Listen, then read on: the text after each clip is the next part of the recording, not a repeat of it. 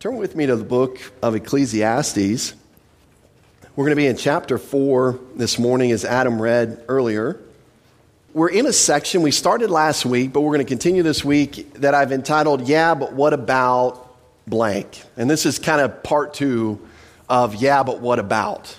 Okay? And what we've seen is we've kind of just dealt with the flow of the book so far. What we've seen is a couple of things. The first part of the book, remember, he walks us through these dead-end streets and says, you're not going to find purpose, lasting meaning, or value in life apart from fellowship with the Lord. He kind of walks us through these dead-end streets. We get to the end of chapter 2, the beginning of chapter 3, and we begin to see the divine perspective reign in. Begins to convince us that God's got times and seasons under his control, that he's completely in control, that he wants to make all things beautiful in his time, and it seems like the book should end right there. But like we said last week, Solomon is real. Solomon can be very raw, and I like that, because typically we have real questions. We have raw questions for the Lord, and that's the section that we get into here. He's got this introduction of, yeah, if God's in control, what about blank? What about blank? What about blank? And he goes through about 6 facts, and we started last week, we gave a preview of these 6 facts. We covered 2 of them last week, but the first thing we looked at last week at the end of chapter 3 was that there's injustice in our court system, or Solomon's day in the court system, maybe even in the religious court system. We looked at the fact that death comes to all, whether you're a man, a woman, an animal, right? We know that last week we found out that cats don't go to heaven, and neither do dogs, unfortunately, right? The man's spirit goes up, animal spirit goes back into the ground. Sorry to break the news, you cat lovers, but that was actually never in the cards biblically. Just kidding. All right. So here's some more previews, and this is what we're going to look at this morning. What about oppression? What about people in power taking advantage of people who have less power? And we'll look at this anomaly or apparent contradiction this morning, if God's in control. What about people who are envious, striving for levels of power, and then creating levels of envy? And we'll look at that this morning as well. And then next week, we'll look at people being isolated and the fact that popularity is temporary.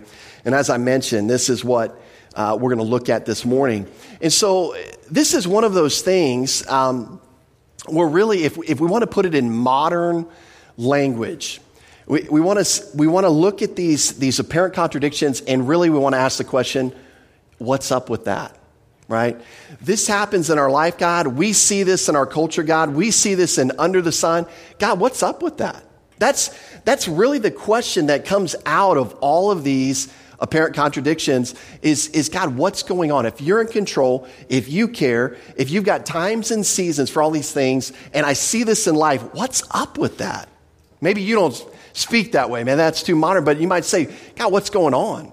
How can you allow that? And so just to kind of cut to the heart, that's what we're looking at this morning. And one of the things that we're going to see is that Solomon doesn't give a comprehensive list of everything that goes wrong under the sun, but he uses these 6 fill in the blanks to kind of give us that picture that anything that you have that you might question God and say, God, what's up with that, fits into this area. And that's what we want to see as we go through this. Now, one of the things that's interesting, and I love this, and hopefully you do too, I love when Scripture comments on Scripture.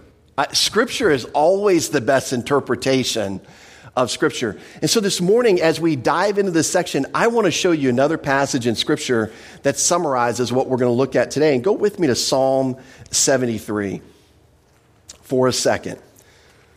So you got 10 fingers. I'm going to keep one in Ecclesiastes and one in Psalm 73, and then the other 8 fingers are free to do whatever you'd like to do with them.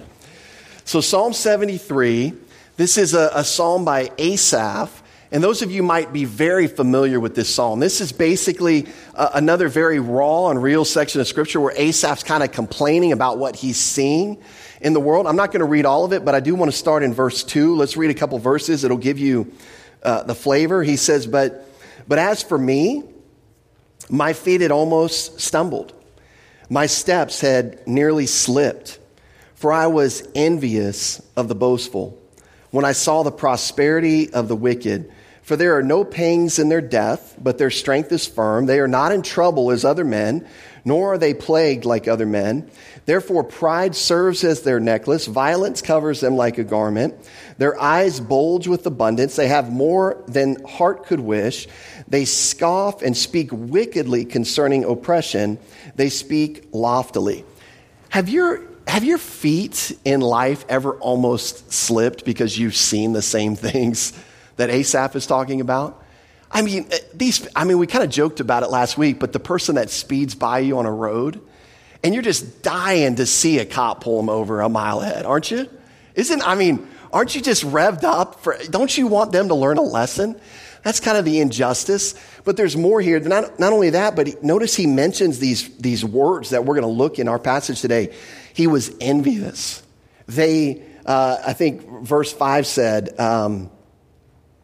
maybe it's not verse 5.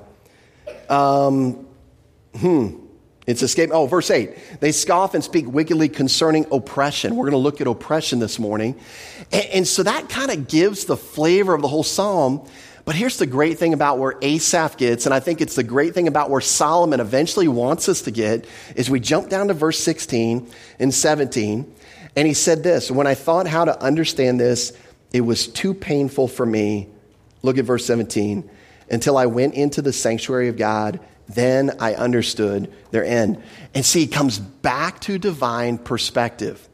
And I encourage you this morning, you may relate more to this contradiction section than you did to the previous section about God being in control. But just remember this, as you observe life under the sun, always come back to divine perspective. Always take into consideration the fact that God is in control. It may seem out of control. In fact, when we view individual scenes of life, oftentimes it feels like it's out of control. Let's just be honest. That's the issue. That's the tension. But to always bring that divine perspective back so that we might start to view life in terms of the way God sees it. I've probably used this example before, but if you've ever been to a live parade, I actually, for the first time in many years, watched part of the Macy's Thanksgiving Day Parade on TV. I never usually watch that. I'm usually doing something else. This year, I actually watched it. And you know what I love about that parade? You don't have to move, like from your TV, and they're always bringing the acts right in front of you. And if there's any delays, they just cut to commercial. So it's like, you don't even have to, you're not waiting for delays in the parade. And I don't know if you've ever attended a parade live, but I remember attending a parade as a high school person, and the poor float that was in front of us got stuck right there, and we didn't know why. And we're sitting there going, why won't this float move? Like, look how open it is up there. Why won't they move? I want to see this next float. I want this float. Well, later on, what do we find out? Well, there was a breakdown about a mile down the road in the float cycle, and before they all got crunched up into a ball, they stopped this float in front of us. See, I didn't have that big perspective. I saw the float in front of me, and I was upset that this guy wouldn't move. We were yelling at him, move, put the accelerator, go. And because it looked open, we didn't have the full picture of the parade. And see, God's got the full picture of the parade of our lives. And sometimes we don't recognize that. And so it's always good, even when we say, what's up with that, to say, you know what, God, I don't understand, but I recognize that you're in control. You care. You're going to make all things good, as he says. And so let's jump back to Ecclesiastes 4 with that introduction in mind. In fact, verse 1, Solomon is going to circle back to something that he's left. Verse 1 says this, then I returned and considered all the oppression that is done under the sun. And look, the tears of the oppressed, but they have no comforter. On the side of their oppressors there is power, but they have no comforter. And so now Solomon, he says he's going to return. You see those words, I returned and considered. He's going to move back to life under the sun, because what did he end chapter 3 with? The event that ends life under the sun, death. He's moving back to what he's observed, and he's going to consider. And what we see in this section, verses 1 through 3, is he's going to specifically observe and make judgments on all the oppression that he views on the earth. And when we think about oppression, what kind of list can you put together yourself of the oppression that you've seen on the earth? There are list of injuries that can be done to people, that can be done to their property, that can be done to their name by a host of people that are in power or authority over them. And we could just list a couple: bosses, government officials, judges we looked at last week. What about fathers? What about husbands? What about anybody that holds an authority position in the church even, right? Those are oppression as you look across society. You could even say law enforcement, any kind of somebody with power or authority that can oppress or basically treat somebody with power in a way that benefits themselves. Let's just define it that way. Oppression being power used for power to benefit themselves or to benefit their cause or whatever that might be. What kind of list could you put together for that? Well, I think we could put together a long list of stuff that we've even observed. And this is what Solomon is discussing here. And he's talking about human oppression. The word itself refers to a state of causing trouble and hardship to another. Some have even translated this word extortion. So it gives you a picture of what he means when he says in verse 1, he considered all the oppression, all the extortion, all the ways that people take advantage of other people when they have power. This is what he's talking about here. And so now he's turning his attention to all of the human-caused trouble, not just death or apparent injustice, but all of the human-caused trouble and hardship that people give to one another under the sun. This is an intentional oppression that he's talking about between human beings, not at the courthouse, not at the temple as we looked at last week, but between human beings on a daily civic basis. And it begs that question. What's up with that, God? That question comes out. How could any of this fit into God's plan? How could any of this fit into God's times and seasons for life under the sun? This is the whole point of bringing this up. And so from a secular perspective or just a under the sun horizontal perspective of life, you can see why people would say, what's the motivation then to act righteously or to act evil? I'm just going to get mine, and I don't care who I run over to get it. And you know what? If they oppress me, then I need to create a power shift so that I can oppress somebody else. And I used to hate that in high school basketball. When I was a sophomore in high school, I was playing basketball, and I was with a group of seniors who thought it was their God-given right to punish underclassmen. Anybody ever been in a situation like that? I hated it. I had this senior, he was 6'7", about 250, and he came up to me and he said, "Hey, we're having a basketball party." And I said, "Great, I'm invited." He's actually telling me about it. He says, "And we're having it at your house." No, really? I have to ask my parents. He's like, no, we're having it at your house. And this was the kind of stuff they would do to me. And of course, carrying the bags and picking up their dirty socks and other undergarments and things like that. And I made a point that year, my sophomore year, to say, you know what? When I'm a senior, I'm not going to do that to underclassmen. I'm just not going to get into that. And yet, this is kind of the response many times, even when people are oppressed. They think that the goal is to get power so that I can oppress somebody else and see how it feels. And so you can see from a very secular, under the sun, horizontal perspective why people would actually get angry about this. In fact, without divine viewpoint, none of this makes sense. And it's just a constant source of anger and frustration for people. And that is how much of the world lives, is in this very manner. In fact, when you go to multiple cultures, you see this hierarchical, dominating power structure play out, even more specifically. And then Solomon goes on to this because he observes something else, which really, I think, breaks his heart. He says, "And look, the tears of the oppressed, but they have no comforter." And this phrase, "and look," is a demonstrative. It's an emphatic marker. He's calling attention to the fact that people are weeping over this oppression, and that breaks his heart. He hates to see it, the fact that they don't have anybody that can comfort them. And oppressed people are shedding tears here because they're emotionally distressed about the way that they're being treated. And the people are intentionally causing this hurt.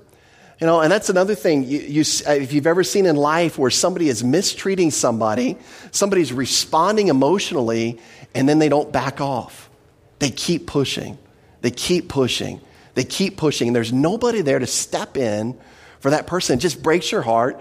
As a dad, it makes me mad, right? I would just want to defend. As a dad especially, I just want to defend. And you know what often happens because of this reason? There's a difference in power structure and authority. Sometimes people in power can get away with treating people like this, and there's nothing an oppressed person can do. And this is why Solomon is saying, what's up with that?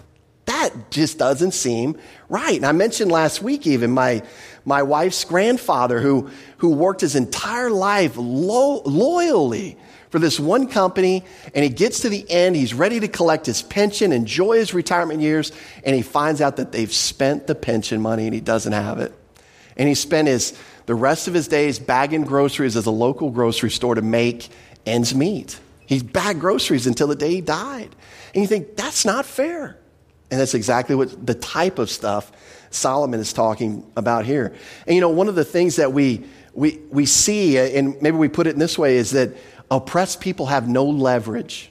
You talk about leverage in negotiations, right? And you talk about, well, if they need something from me and I need something from them, then we both have leverage. But if I don't need anything from you and you need everything from me, then I maintain all the leverage. This is what happens in these types of relationship with oppressed people. The oppressed people have no leverage. They've got no help. They've got no ability to push back. They just have to take it. And oftentimes they're disadvantaged members of society who are treated unjustly by those who have taken advantage of them. And Solomon, as the king, observes this.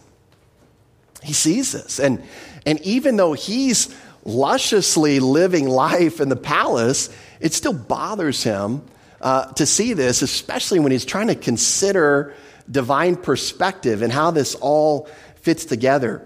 And so notice that Solomon notices that the oppressed here have no one who consistently takes up their cause, and that this oppression happens time and time again with no relief. He says it this way: on the side of their oppressors, there is power, but they have no comforter. And the idea is that they can do nothing to stop this. And so he's painting the picture of this apparent contradiction to the fact that God's in control and that God's good. Well, if God's really good, how could he allow this? You can kind of see the picture that he's painting. And so from a biblical divine viewpoint perspective, we looked at this last week. God's going to make things right. He's going to execute justice. But again, what was our problem last week?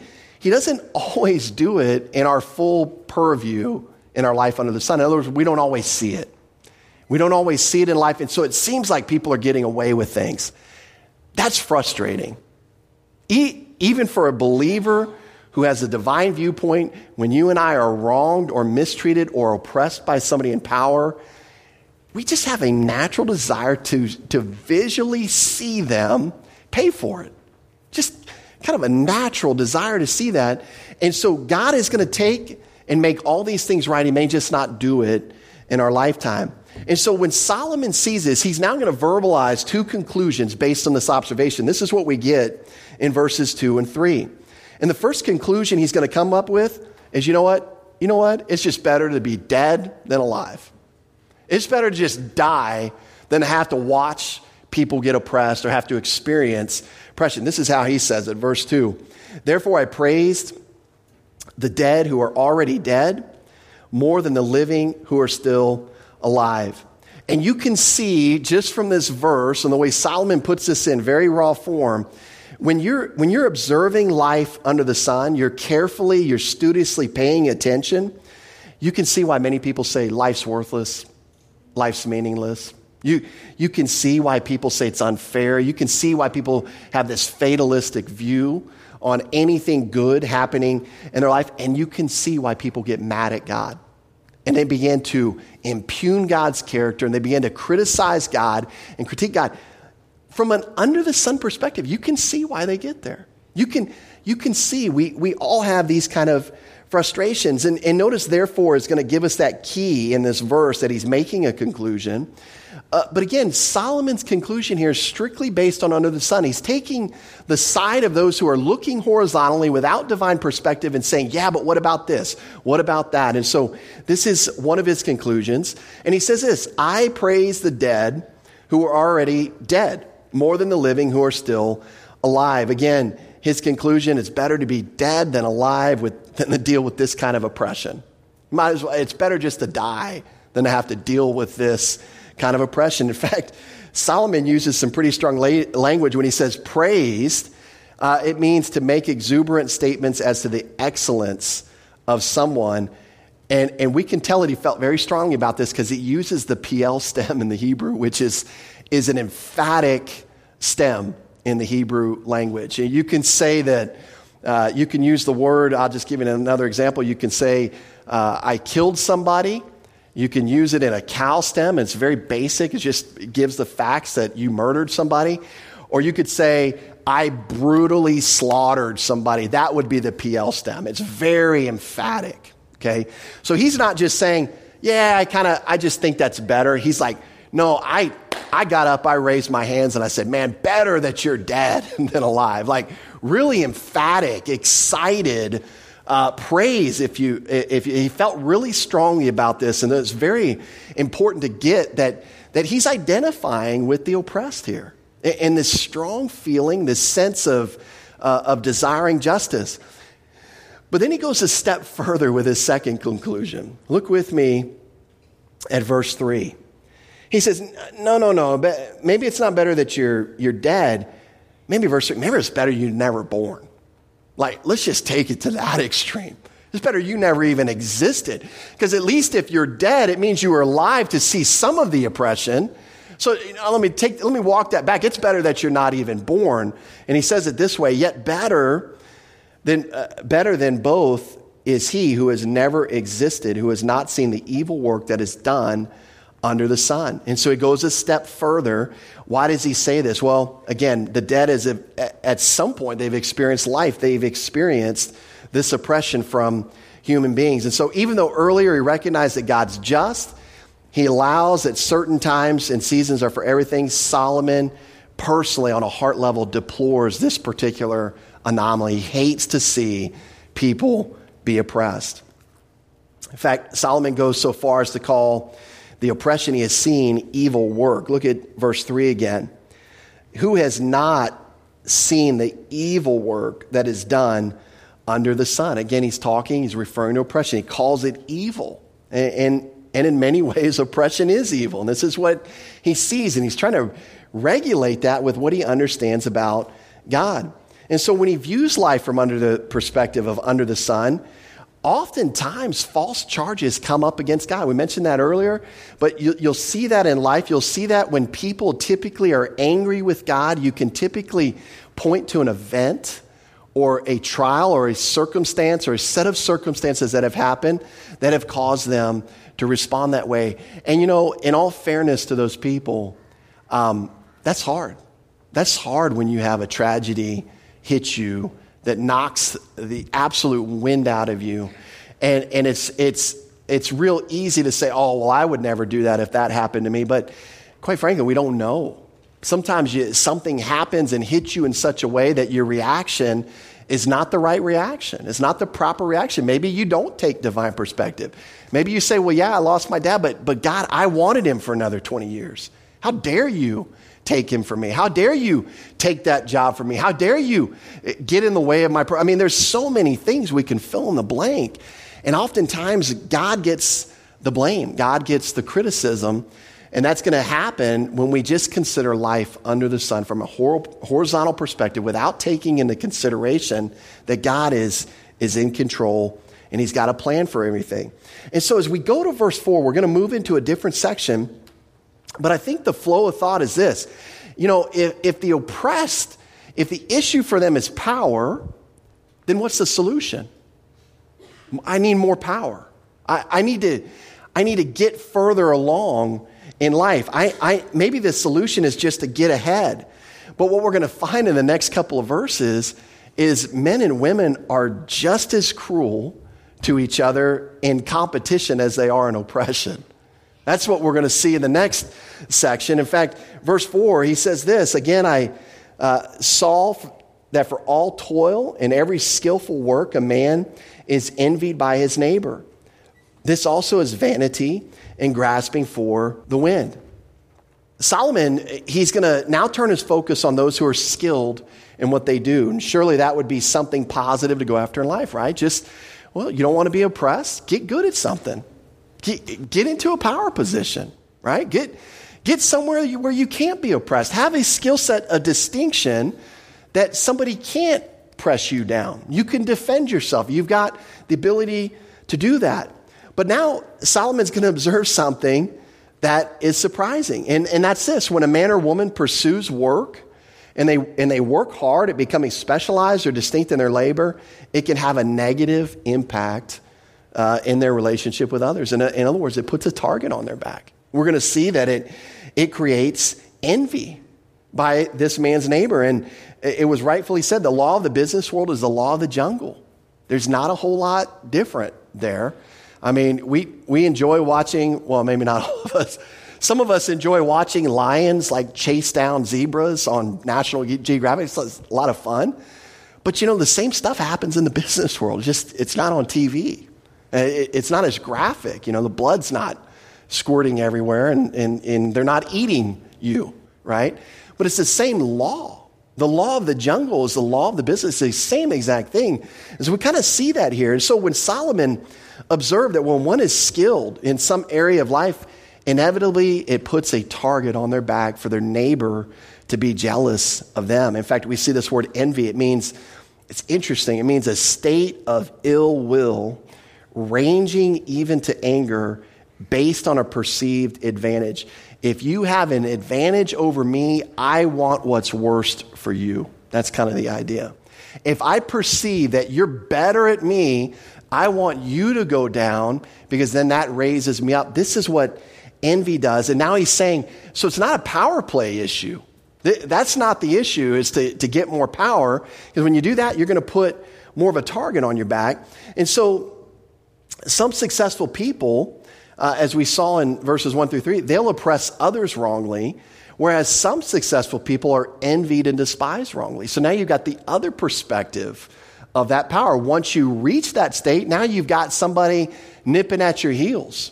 Or now you've got somebody with a scope on you for a different reason than the fact they're wanting to hold you down. Now they're wanting to knock you down, not hold you down. And so you see these anomalies. And again, Solomon's like, what's up with that, God? You can't get ahead. You can't stay down. You can't. And you'll see the frustration come through as he goes through. Now, I will say this. There is another possible interpretation of verse 4, and I just want to mention it to you. And I think both of them are really good and valuable points. And that is that the person who does the specialized work does it because they're envious of their neighbor. We've heard this phrase, keeping up with the Joneses, right? So I'm envious of my neighbor, and so now I want to work and get better than my neighbor, and that's my whole motivation for trying to pursue success. In fact, if you've got an ESV or an NASB translation, you'll see kind of the flavor of that interpretation as their understanding of what the verse is saying. The fact that maybe the reason I'm growing in success is because I'm envying my neighbor versus me growing in success and having my neighbor envy me. I think both are very applicable here. And so what does he say at the end of verse 4? He says, he's observed this. I saw that for all toil and every skillful work, a man is envied by his neighbor.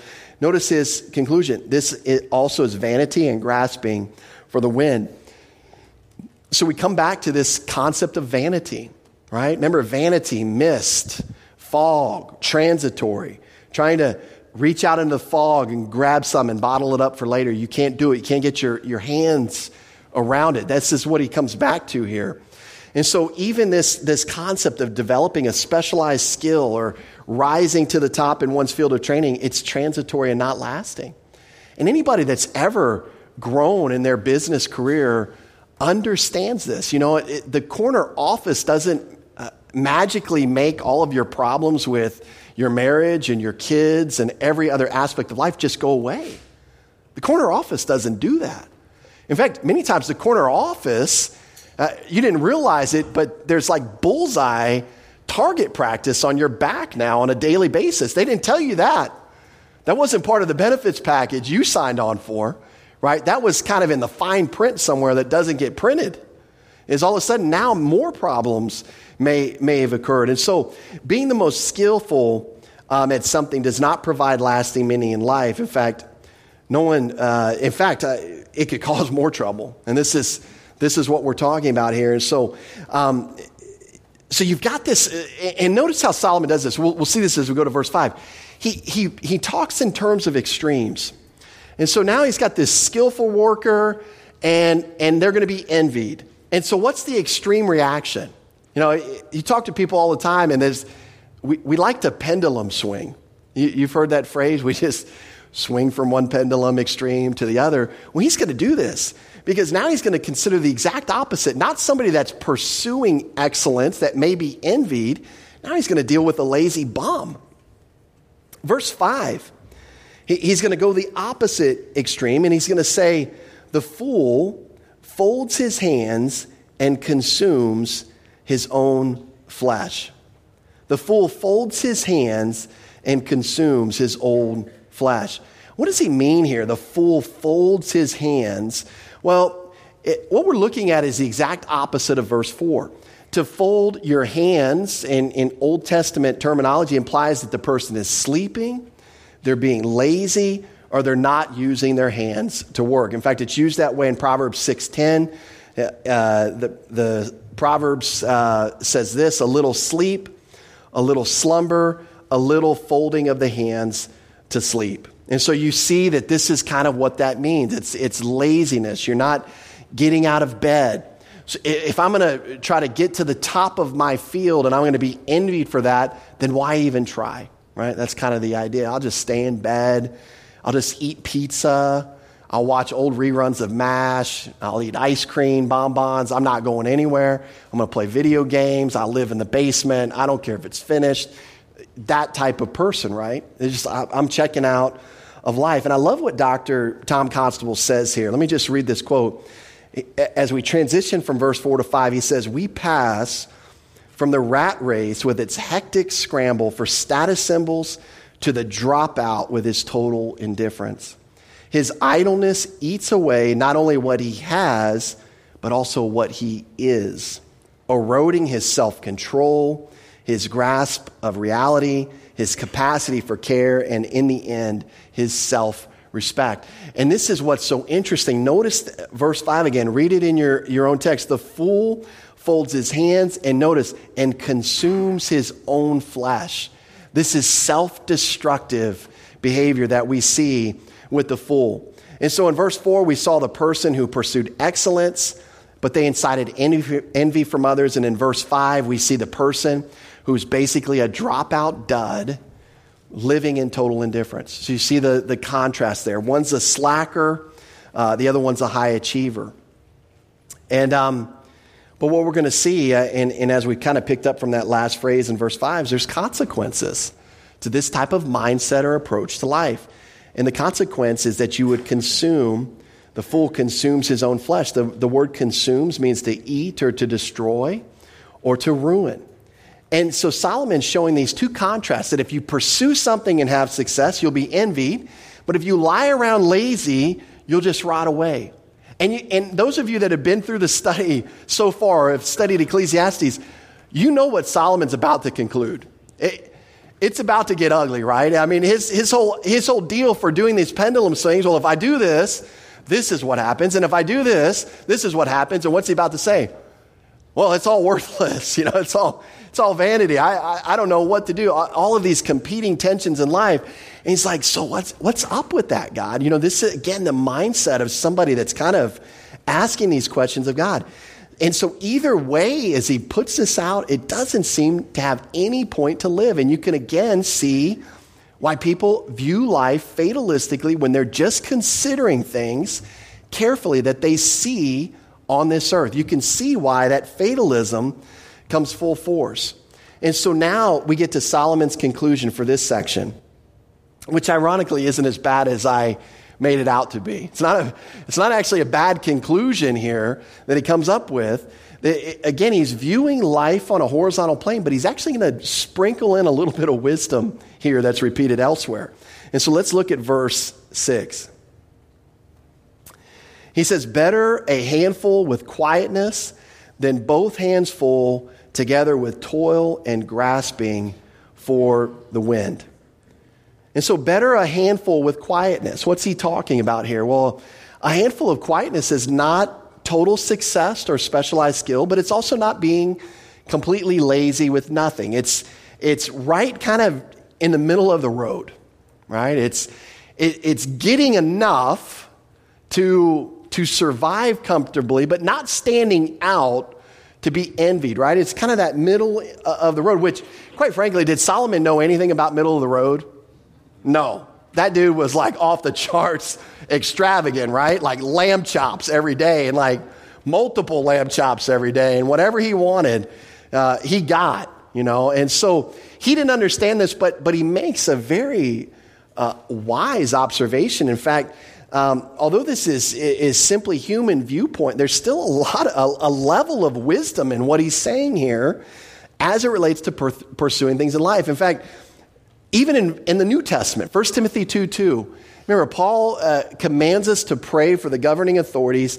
And why does he say that? So that, and this is what he says in verse 2 of 1 Timothy 2, we might lead a quiet, notice that word, quiet, and peaceable life in all godliness and reverence, because what? This is good in God's sight. A quiet life. Look at verse 6 of Ecclesiastes 4. Better a handful with what? Quietness. Have you ever said to yourself, my life is boring and quiet, and like been frustrated with that? No, that's cool. That's good sometimes for it to be quiet and restful.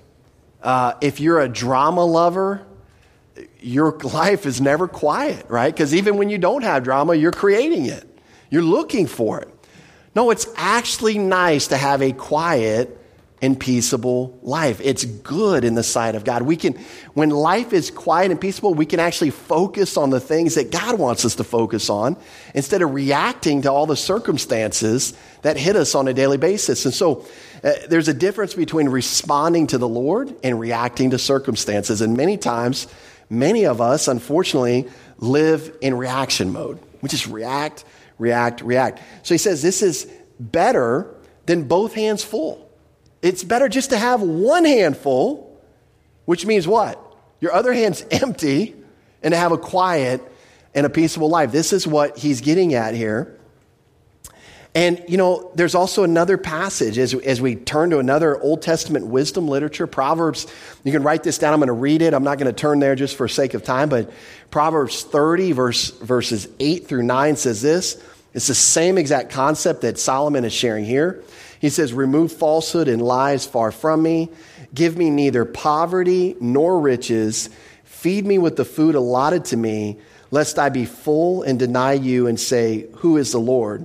Or lest I be poor and steal and profane the name of my God. You see what he says there? Don't make me rich, but don't make me poor. Just give me one handful. Give me one handful with quietness. Then I can see daily I need to depend on you. I'm not going to get too rich that I forget about you, but I'm not going to get too poor where I curse you for making me poor. I just want my daily bread, right? Isn't that something else that we see in the New Testament, that prayer that God would give us our daily bread? That's kind of the concept that he's showing here. And then he goes on to contrast then both hands full. And notice what comes with both hands full according to Ecclesiastes 4:6. Together with toil and grasping for the wind. And see, this is one of the things that I think people find out over and over again through the course of human history, is that when you pursue wealth, and wealth is your primary objective, you don't realize the pain and the sorrow and the suffering and the trials that come with it oftentimes. And I will say it this way. Many times we pray for wealth. I think I've shared this before. As a young man, I was like, I want a Lamborghini. I want this big mansion. I want, this house in Cabo. I want all this kind of stuff. And I thank God to this day that he never made me wealthy. Because what I have found is that any level of financial success I've ever had, it distracts me. It almost takes me down. It almost creates more work to maintain wealth than it does to make wealth. It's insane the way that works that way. And it's insane how easily distracted we can become with stuff. And there's negative things that come with stuff. I mean, anybody that's ever had stuff knows that. And I remember even just talking to people that have an extra home, a vacation home, or rental property. And the more you own, the more headaches you have. I remember talking to a restaurant owner one time, and he said, and I was talking to him about his finances. I was working in real estate. We wanted to put him somewhere else. And he said, John, I have 2 restaurants right now, and that's all that I can handle. And I said, yeah, but you're making so much money here in this first restaurant. You're making $1 million. And he said, it's $1 million worth of headaches. And he says, and I've got a second location, and that's $1 million worth of headaches, and I'm not making $1 million there. And that's the deal with stuff. It provides headaches. And this is kind of saying there's better to have 1 handful with quietness than 2 hands full with a bunch of junk.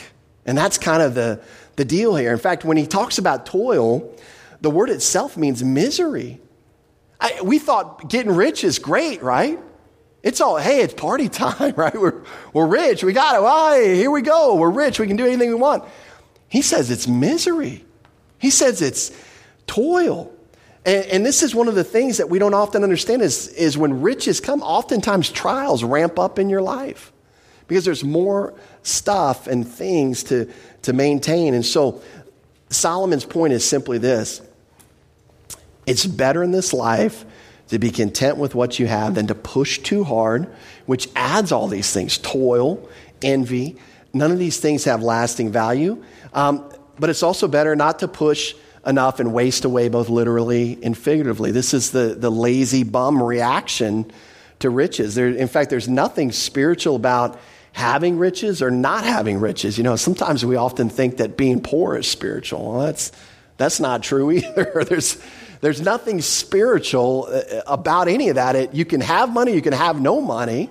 Depends on how you're relating with the Lord. And let me just share one thing. I want to share in closing some divine perspective from 1 Timothy chapter 6. Turn with me there. I want you to read with me. 1 Timothy chapter 6, in terms of closing out just this divine perspective of money, as we've kind of just dealt with that a little bit here this morning. 1 Timothy 6, this is verse 6, and Paul writes this, "Now, godliness with contentment is great gain. For we brought nothing into this world, and it is certain we can carry nothing out. And having food and clothing, with these we shall be content." You remember the simple math that we mentioned a few weeks ago? Jesus Christ plus nothing equals everything. We're talking about contentment regardless to your circumstances. But what was the other math equation? Jesus Christ plus everything or nothing it equals nothing. I messed up my math there. Sometimes everything equals nothing. Having everything can actually make you empty because there's not contentment. But look at verse 9. "But those who desire to be rich fall into temptation and a snare." And notice he gets even more descriptive than what Solomon, Solomon says, both hands full, together with toil, grasping for the wind. Paul gives us even more details. He says, "Those who desire to be rich fall into temptation and a snare, and into many foolish and harmful lusts, which drown men in destruction and perdition. For the love of money is a root of all kinds of evil, for which some have strayed from the faith in their greediness and pierced themselves through with many sorrows." In fact, when you think of the parable of the sower and the seed, what does one of the seeds get choked out by? Well, the weeds. And what is it? It's the cares of this world, the deceitfulness of riches. And so it's got this potential impact to really distract. And so you can see the wisdom in how he closes verse 6. And so next week, we're going to continue with, yeah, but what about blank? We're going to look at 2 more blanks. We're going to look at isolation, this idea, and we'll see how that flows together. and then how popularity is also fleeting. So let's close with a word of prayer. Lord, I do thank you for your word. And really, I think, Lord, just each week as we look at these different details, just the reminder and the encouragement to each one of us that as we face life, as we face these different scenes, these different trials, that we would be reminded, Lord, to mentally consider your perspective on everything that we go through, to understand and believe and be persuaded that you're in control, that you, according to Romans 8:28 and also Ecclesiastes 3:11, that you're working all things together for our good. Lord, we want to be reminded of that because things in life happen that always want to contradict that always want to make us question you. And so, Lord, as we sit here this morning not knowing what the week's events hold for each one of us, the next month, the next year, etc., Lord, we want to, just as we're sitting here this morning, be encouraged to know that you're in control, you care, you're working all things together for our good. And may we be reminded of that truth as we go about our daily life. And we ask that in Jesus' name. Amen.